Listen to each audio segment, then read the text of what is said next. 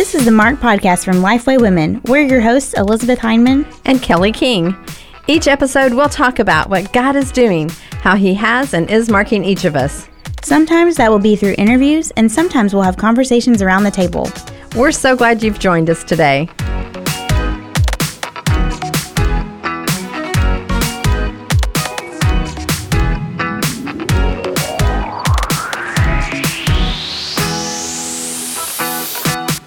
Ready for a great adventure?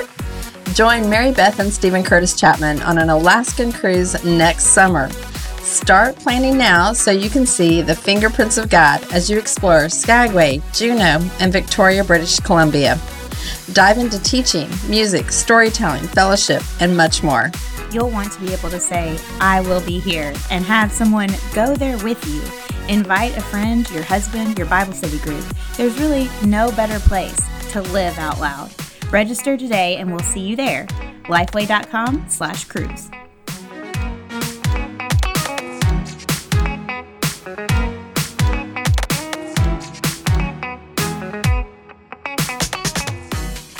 Hello and welcome to the Mark Podcast. I am Elizabeth Heineman and I'm here with my co-host Kelly King. Hey Kelly. Hey Elizabeth, how are you? I'm good. We're going to talk about Mother's Day and a little bit about moms today, even though I know you're probably like, I'm not a mom, so but Stay you tuned. have a mom, right? Everyone's a daughter. As a non-mom, I can tell you this is not going to be your typical Mother's Day episode, so please stay tuned. Yes, I think we need to say that up front. Yes, absolutely. So today on the podcast, we're so excited to welcome Chelsea Sobolik. Hello, Chelsea. Hello. Thank you so much for having me. Yes, we are so excited to talk with you. We were talking before we hit record. We've had you on our list for a little while now, and this just seemed like a great time. So we're excited to talk to you about all the things. But first, just tell our listeners a little bit about you, who you are, where you live, what you do, your family, all those things. Well, I will try to keep this brief, but I live and work in the Washington, D.C. area, and I've been here about a decade now. Time absolutely flies. But my husband and I, Michael and I, live in Northern Virginia, and by day, I do policy and advocacy for an organization called Lifeline Children's Services. It's a holistic care organization for vulnerable women, children, and families. And we do everything from domestic adoption, foster care, family reunification, to international adoption and global orphan care. So I think I have the best job in the world. I get to advocate for children. So I love what I get to do by day. And then on my off time, I write. And I love to write. Just finished my second book. Finishing the edits of my second book right now, but that'll come out in October. So that's a little bit about me. I grew up in North Carolina with my family. I'm the only one. I'm one of 6 kids. I'm the only one who left North Carolina, but it's a quick and easy drive down there. Yeah. Well, I have to say, Washington, D.C. is probably one of my favorite cities. There's just so much to do there. And I'm curious, we didn't ask you this in the questions beforehand. So when you talk about your job, what does that involve? Like you going to Capitol Hill? Like are you meeting? Like how are you doing that job? I'm really curious. Yeah, same. It's a great question. And I'm with you, Kelly. I love the city. I think it's beautiful. There's so much to do. There's good food. I have fallen in love with it. But so I'm meeting with members of Congress. Most of the time it's their staff, educating them on the issues. So the way I describe it is we're advocating for good policies to advance forward that will help women, children, and families flourish, and then help stave off bad policies. So there's a bill last fall called the Respect for Marriage Act that would change the legal definition of marriage.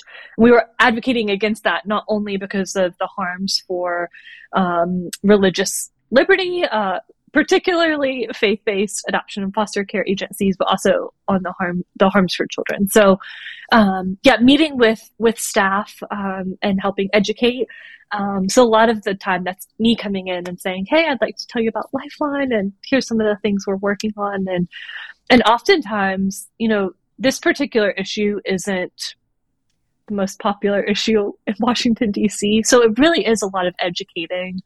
But people ask good questions, and, I want them to view Lifeline as an expert on these issues. So that's a little bit of what I do day to day. Well, I wonder too, like, okay, so what is your degree in? And did you kind of hope for this? Or is this, how did you kind of fall into this work? So my undergrad degree is in international relations. And long story short, I was headed overseas. The Lord majorly redirected my steps to Washington, D.C. But the thing that I love so much about that redirection is the nations are in Washington as well. There's so many different, there's refugee populations, there's people from all over the world. And I love that about this city, that it is very global in that sense. So the Lord answered my prayer just in a different way. Wow, that's fun. That's really cool. Also, thank you, Kelly, for asking us questions, because I think a lot of people are wondering about that. Yeah, I'm curious. I am woefully ignorant on the government and how all of that works, and so that's very helpful to know what you do, because I feel like I hear people be like, I do this, and I'm just like, cool. I have no idea what that means, so I'm really thankful. I'm thankful for what you do, and I'm thankful for Kelly for clarifying that for us all. So you mentioned that you have written 2 books now, but your first one is called Longing for Motherhood. So tell us a little bit about that book and how it came about. So I wrote this book really to tell my story and my experience. And at the time of me writing this book, it's changed quite a lot even the time since I've released that book, but certainly when I was first navigating childlessness well over a decade ago, there just weren't that many books on the bookshelf on this topic. But my story is a little bit unique with childlessness. I actually was 18 years old and single and a freshman in college when I found out that I was born with a somewhat rare medical condition that would prevent me from having children. And most people walk through infertility or miscarriage in the context of marriage, but I was completely alone. And I had grown up in a very strong Christian home. And this is the first kind of real personal encounter with suffering that I had. My family had walked through some things, but you have your family to kind of shield you from some of those hard things. But I have been a lifelong reader. So I walked out of the doors of the doctor's office and into my local bookstore, and there just weren't that many, again, books on the shelf that fit me. There were some that were from different theological perspectives, or some that were pretty narrowly targeted. And I've been very intentional with Longing for Motherhood to use the terminology childlessness, because that certainly encompassed me at the time, who was single and navigating some health stuff. But it certainly incorporates, the 1 in 10 couples who are struggling with infertility, the 1 in 4 pregnancies that end in miscarriage. But it also casts a wider net for single women who want to be married and have children, for women who have had abortions and don't have children because of a choice they've made. And then lastly, for women who have made adoption plans and don't have their children because of an adoption plan they've made. So I really wanted to cast a wide net with that term. I gave myself years of healing to write the book, so that I wasn't writing from an open wound. But, and we might get into this later, I also didn't want to write it from a place of there's a neat red bow on my story. I'm married, and my husband and I are in the adoption process, but our son's not home yet. And while I hope with every fiber of my being that our adoption is successful, I really wanted to show in the middle of still longing for motherhood, that God is still good, that He sees and knows in the middle of the hurt and the pain. And so I was very intentional with when I chose to share, because I hope our adoption's successful, but even if it's not, and even if it is, God's goodness isn't dependent on on that. And I wanted to be able to show that to others who are walking through similar struggles. Yeah. Well, I love that. Yeah. That's so good and so wise of you, for sure. I think there are a lot of women who are in that same boat. I mean, I feel like there's just a lot of women who there's this longing, and it can be like the circumstances can be different, but the longing might still be there. And I think even if it's not motherhood, we all have longings, right? So let's talk a little bit about that. What are some of the common issues that women experience when longings kind of go unfulfilled? What are some of the emotions, maybe some of the things that women go through? I'm going to start narrow with childlessness in particular, and then go a little bit broader. But when I first started walking through childlessness, and I think many women, whether it's with childlessness or different circumstances, my identity as a woman was the first thing that I began to really examine, because I thought, if I can't have biological children,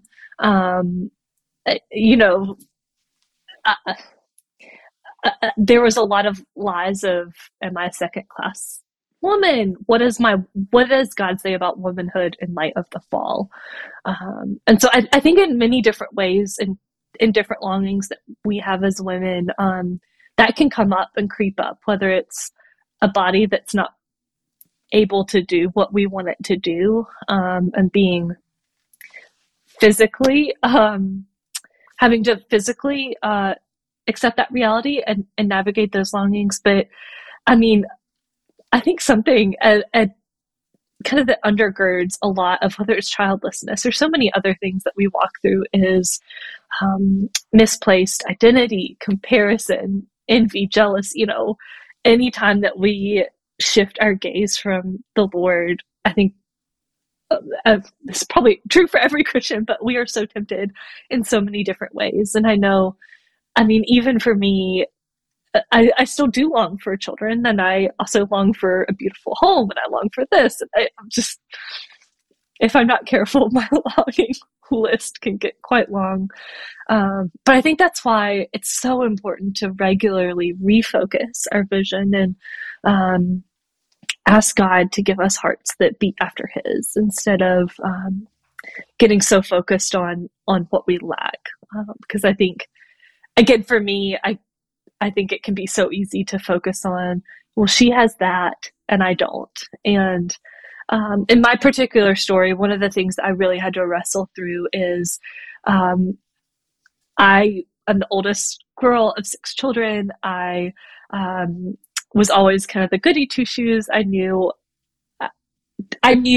that my good behavior in my home would usually earn me favor, or 2 + 2 = 4. If you do this, then this is the outcome. And for the first time walking through childlessness, I had done nothing to be born with the body I had. And so I think even in those things where you look at your story and say, I've done nothing to deserve this, still trusting God with His sovereignty over the story He's chosen to write for us. And then there's probably women who, on the flip side, have made decisions that have negatively impacted their stories, and they might be struggling with guilt or shame over that.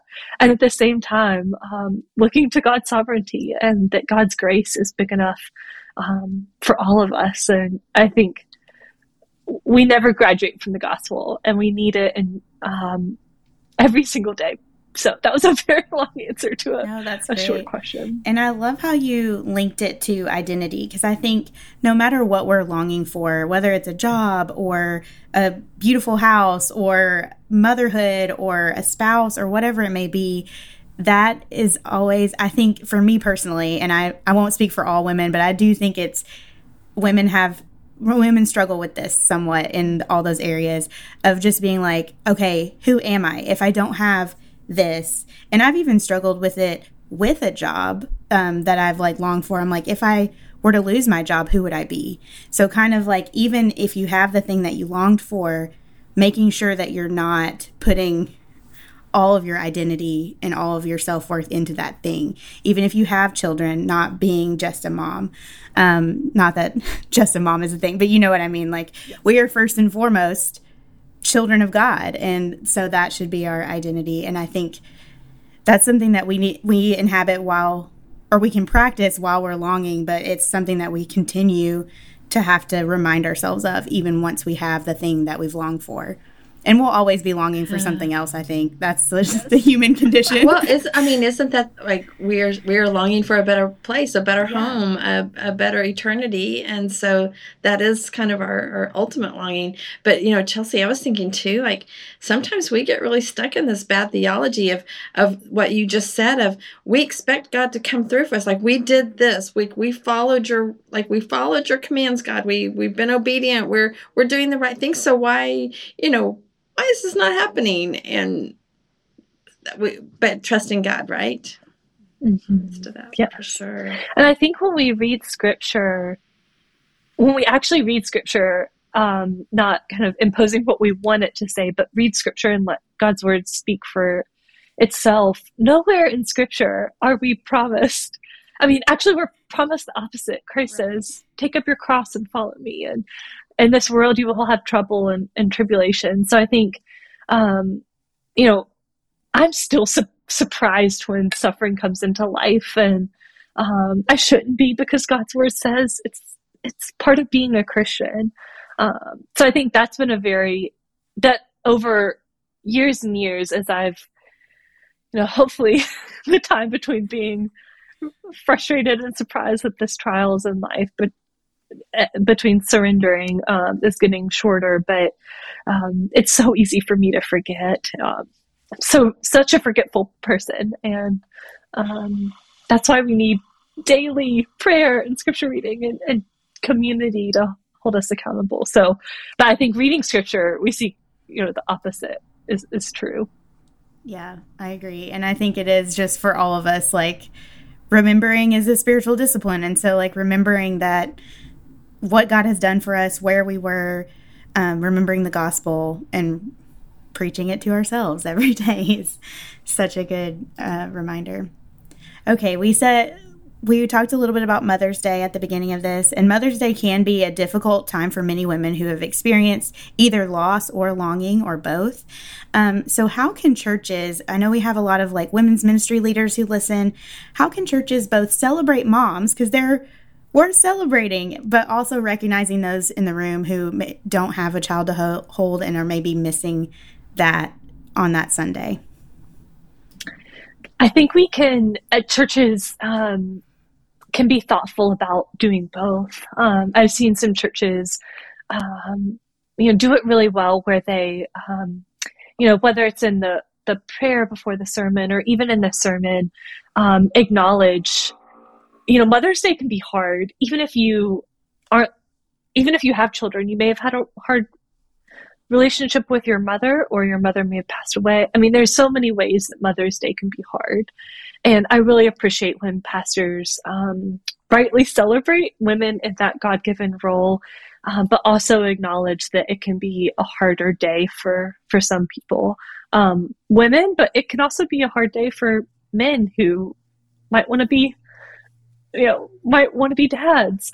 Father's Day might be the closest example, but men who have had hard relationships with their mom as well. So I think churches I've seen do it really well will hold both of those in tension and rightly celebrate and acknowledge women in that role, but also acknowledge the tension of it being it can be a trickier day for some.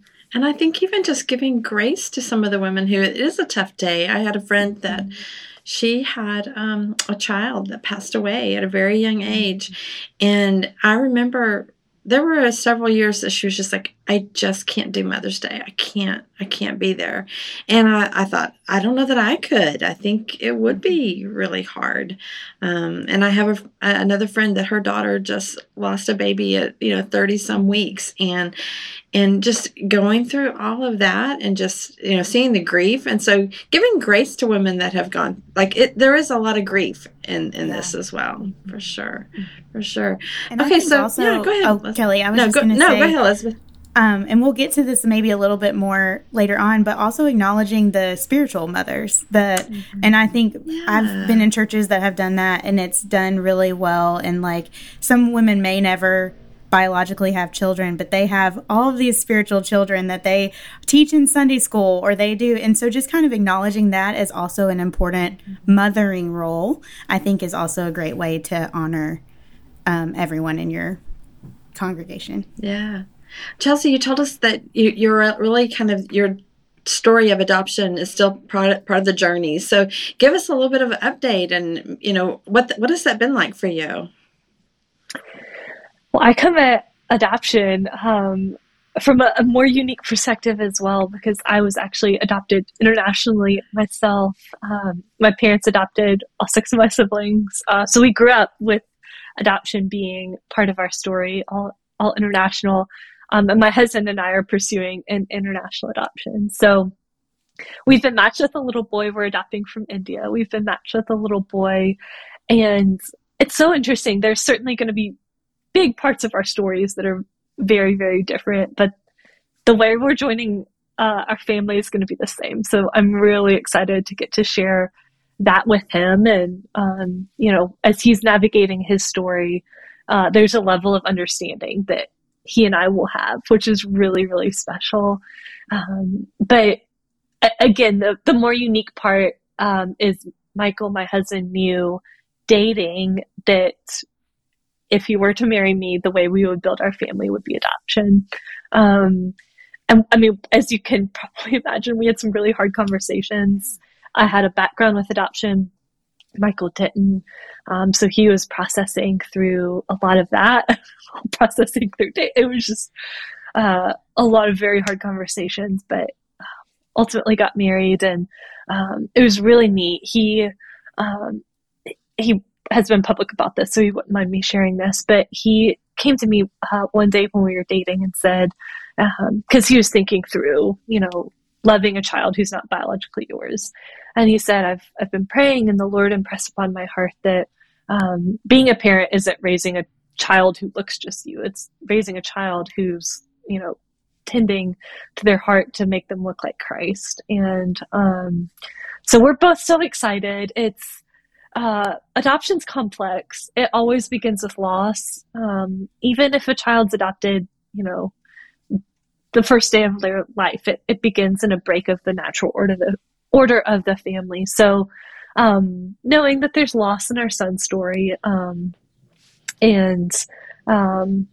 we've read books and we've prepared, but we are hoping and praying to get to travel second half of this year to India to bring him home. Wow. Well, we can pray that for you for sure. Thank you. I want to back up a second, because I don't think I realized. So your parents, when they adopted you, there were 6 of you. All at the same time? Yes, they didn't all adopt at the same time. No. Oh, okay. So, I was like, wow, I cannot imagine. Yeah, so they adopted my brother. None of us are biologically related. They adopted my brother and I from Romania, and then over the years adopted 4 more children from Russia. Okay.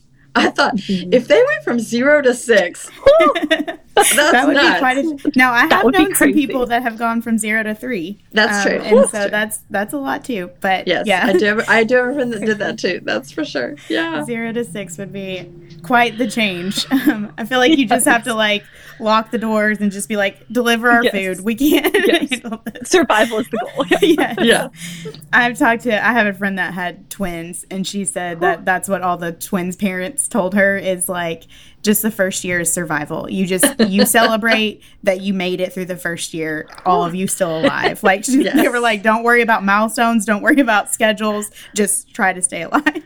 And I was like, I appreciate that. Yes. So I think adopting 6 at the same time would definitely mean that. For everyone. For sure. So we alluded to this a little bit, but you have a chapter in your book called Ways to Live Out the Longing. So what are some of the examples that you give for being a mother even while waiting? Well, I think, Elizabeth, you touched on it earlier with the spiritual motherhood. And I love that you brought that up, because there are, you know, in Genesis, we see that God made us male and female. He made us gendered people. And he called us very good as male and female. And so I think part of the female design is to get to mother, even if it's not in our immediate family. And so I love that you brought that up, because there's ways, there's ways I've tried to practice this in my own city through discipling younger women in my church. I serve as a CASA, which is short for Court Appointed Social Advocate. So I match with the youth in foster care, and I get to know them and pour into them. But there's so many different ways that we can do this, and there's so much need. Especially, I'm in my 30s. I certainly don't have it figured out, but love getting to meet with women in their 20s, or even teenage girls who are just, I can't imagine what it's like to be a teenager right now, or in your early 20s. And I struggle enough with, technology and things like that, and helping get to walk alongside other women, I think is a really beautiful gift. So I love the concept of spiritual motherhood. And I think, I'm not going to remember the book, so if you guys know, okay. Remember, but there's a C.S. Lewis book that talks about the woman, she's in heaven and all these children are following behind her, and it's going to make me tear up, but I just love that. Yes. And she never marries, but she has all these souls she's poured into. And so I think there are so many ways to fulfill, and it's certainly not the same. I'm not pretending it is, but there's so many ways to get to use the gifts of pouring into others, whether it's children God gives us biologically through adoption, or sisters in Christ, or sharing the good news of the gospel. There's so much need, and there's lots and lots of ways that we can step into that. Yeah. And I love how you talked about in Genesis, like being created as man and woman. And we were created with this innate sense of like nurturing and mothering to like make it into a verb. And I think that that's something that we can, if you feel that need at your church, ask your women's minister, ask your pastor how you might step into a mothering role. Like, I'm sure a lot of pastors would love to have someone that they could refer young women to that need that kind of more nurturing, womanly presence. I was trying to think of a word, presence in their lives. So yes, I think that's great. And I loved that chapter and how you talked about all the different ways. And obviously there's foster care. There's, like you said, CASA volunteers. There's lots of ways to get involved with orphan care. If you are longing for motherhood, you can do it that way. And so, yeah, I love that. Yeah. Even just when you think about the people, and if you're not called to maybe foster, I think we all are called to come along beside in our churches and support them and help them out and do whatever we can to just, be there for these families and to celebrate the things that they're doing, even if it's not you personally. I think there's ways that we can all be involved in this, for sure.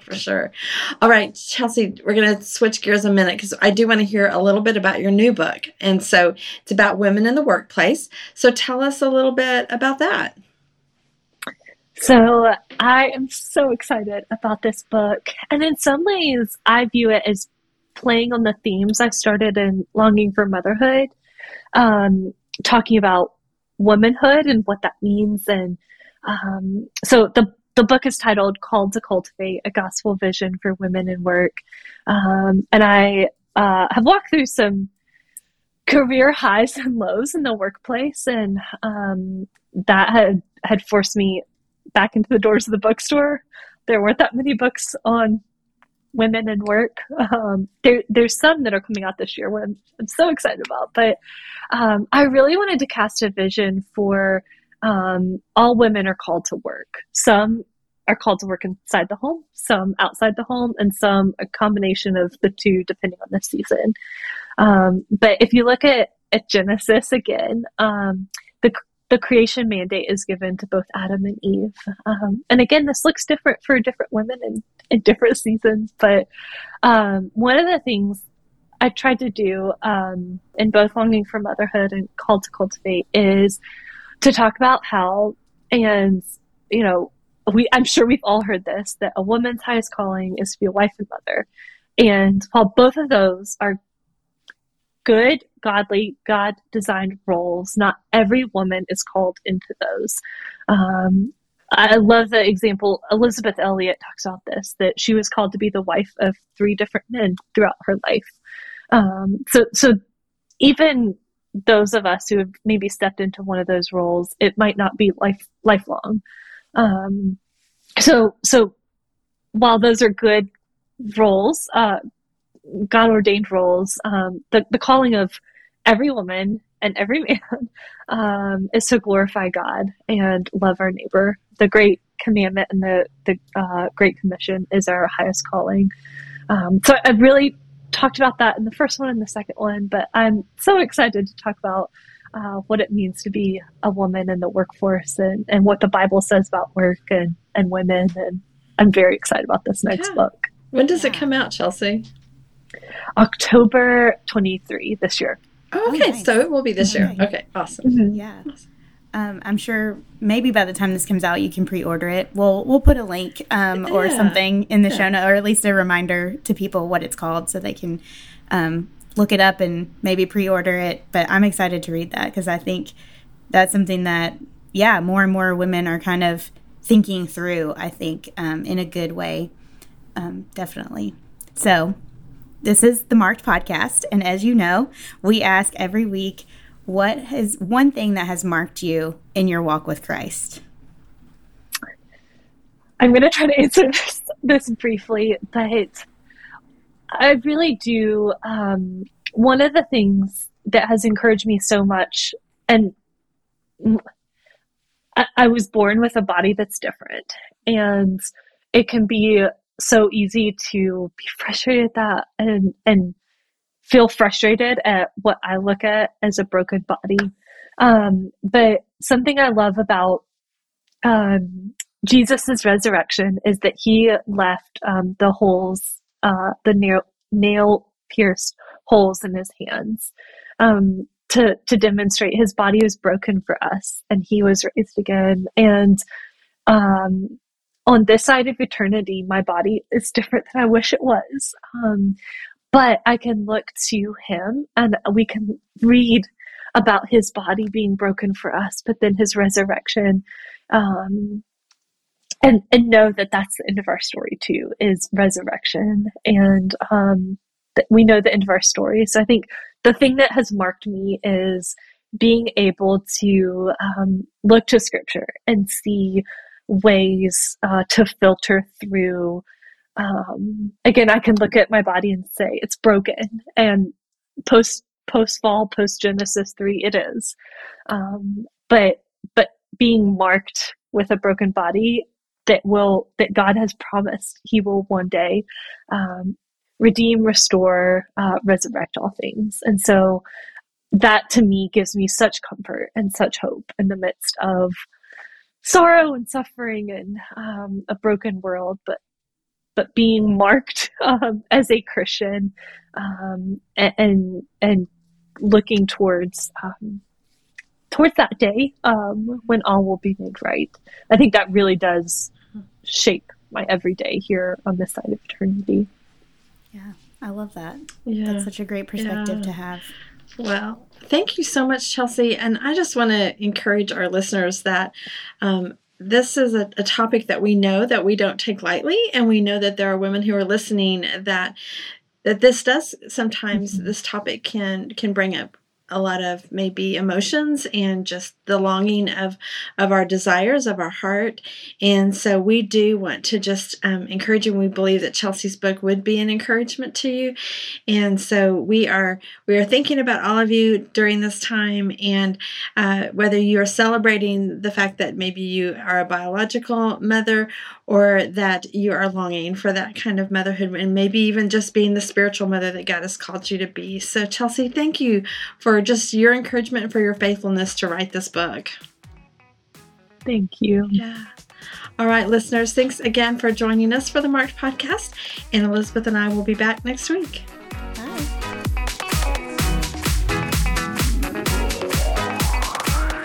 Thanks so much for listening. If you want to join in on the conversation, you can find us on Twitter and Instagram at Kelly D. King and at E.D. Heineman. Use the hashtag MarkedPodcast to connect with us. You can also find Lifeway Women on all social media channels at Lifeway Women. All of today's show notes will be posted at lifewaywomen.com/podcast. If you love the show, leave an iTunes review. It's a great way for other people to hear about the podcast. We'll see you next time.